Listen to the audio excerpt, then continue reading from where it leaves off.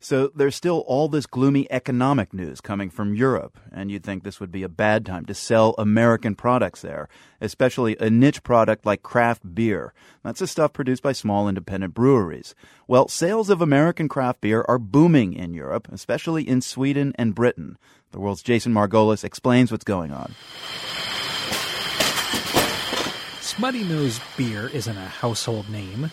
The brewery in Portsmouth, New Hampshire is about the size of a high school gym. J.T. Thompson shows me around. This is the Laverne and Shirley portion of the tour.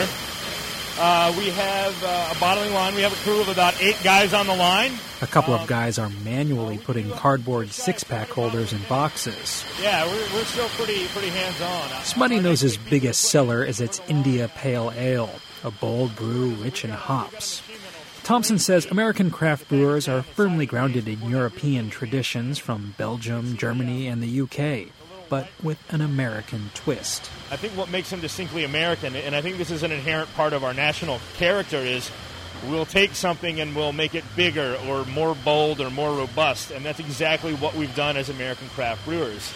So we've really been able to draw from a lot of different traditions and sort of reconstitute them or reinvent them, adding things like spices, fruits, and chocolate flavors. Smutty Nose is currently only sold in 19 eastern states and the District of Columbia. And yet, they're also doing some modest sales in Western Europe. Smutty Nose wins its share of awards and recognitions. Thompson says beer lovers the world over know the score. I read a couple years ago that beer is the second most popular hobby on the internet after pornography. So through that, there's such a free exchange of information that it's not hard to get little sort of subcultures of awareness about what we're doing here in America. That's happening in Sweden. That country is the second biggest importer of American craft beers, only behind Canada. One of those beer-loving Swedish internet researchers is Jörgen Hasselquist. He owns a bar in Stockholm called Oliver Twist, which specializes in American craft beers. We've been basically drinking the same thing over here for a long, long time, and all of a sudden you got this selection of really flavorful beers with character and something different. He says the Swedes don't have as strong of a brewing tradition compared with, say, the Germans or the Belgians.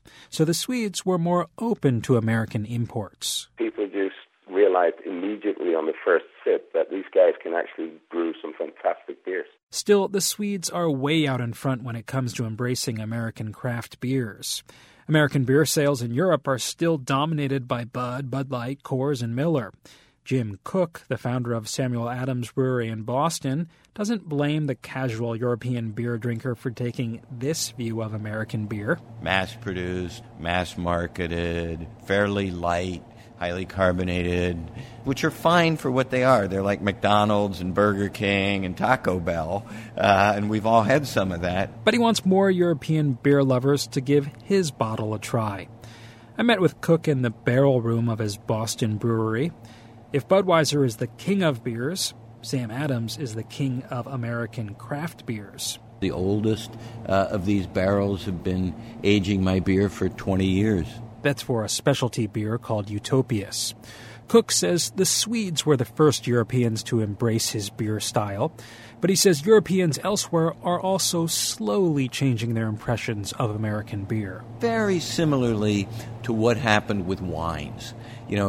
It wasn't until the famous Judgment of Paris in 1976 when some of the small craft winemakers, if you will, in the U.S. sent their wines to a blind tasting against some of the great vintages of Europe and, in fact, won most of the categories. 2 years ago, that moment arrived for American craft beers at Oktoberfest in Munich. And they announced the gold medal for the best Oktoberfest in the world went to Samuel Adams Oktoberfest.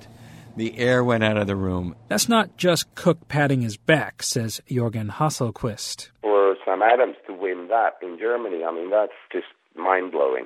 And, if the beer was that good, it deserved to win. Hasselquist adds that the Germans have been doing beer the same way since the 16th century, and that maybe they also could use a bit of change.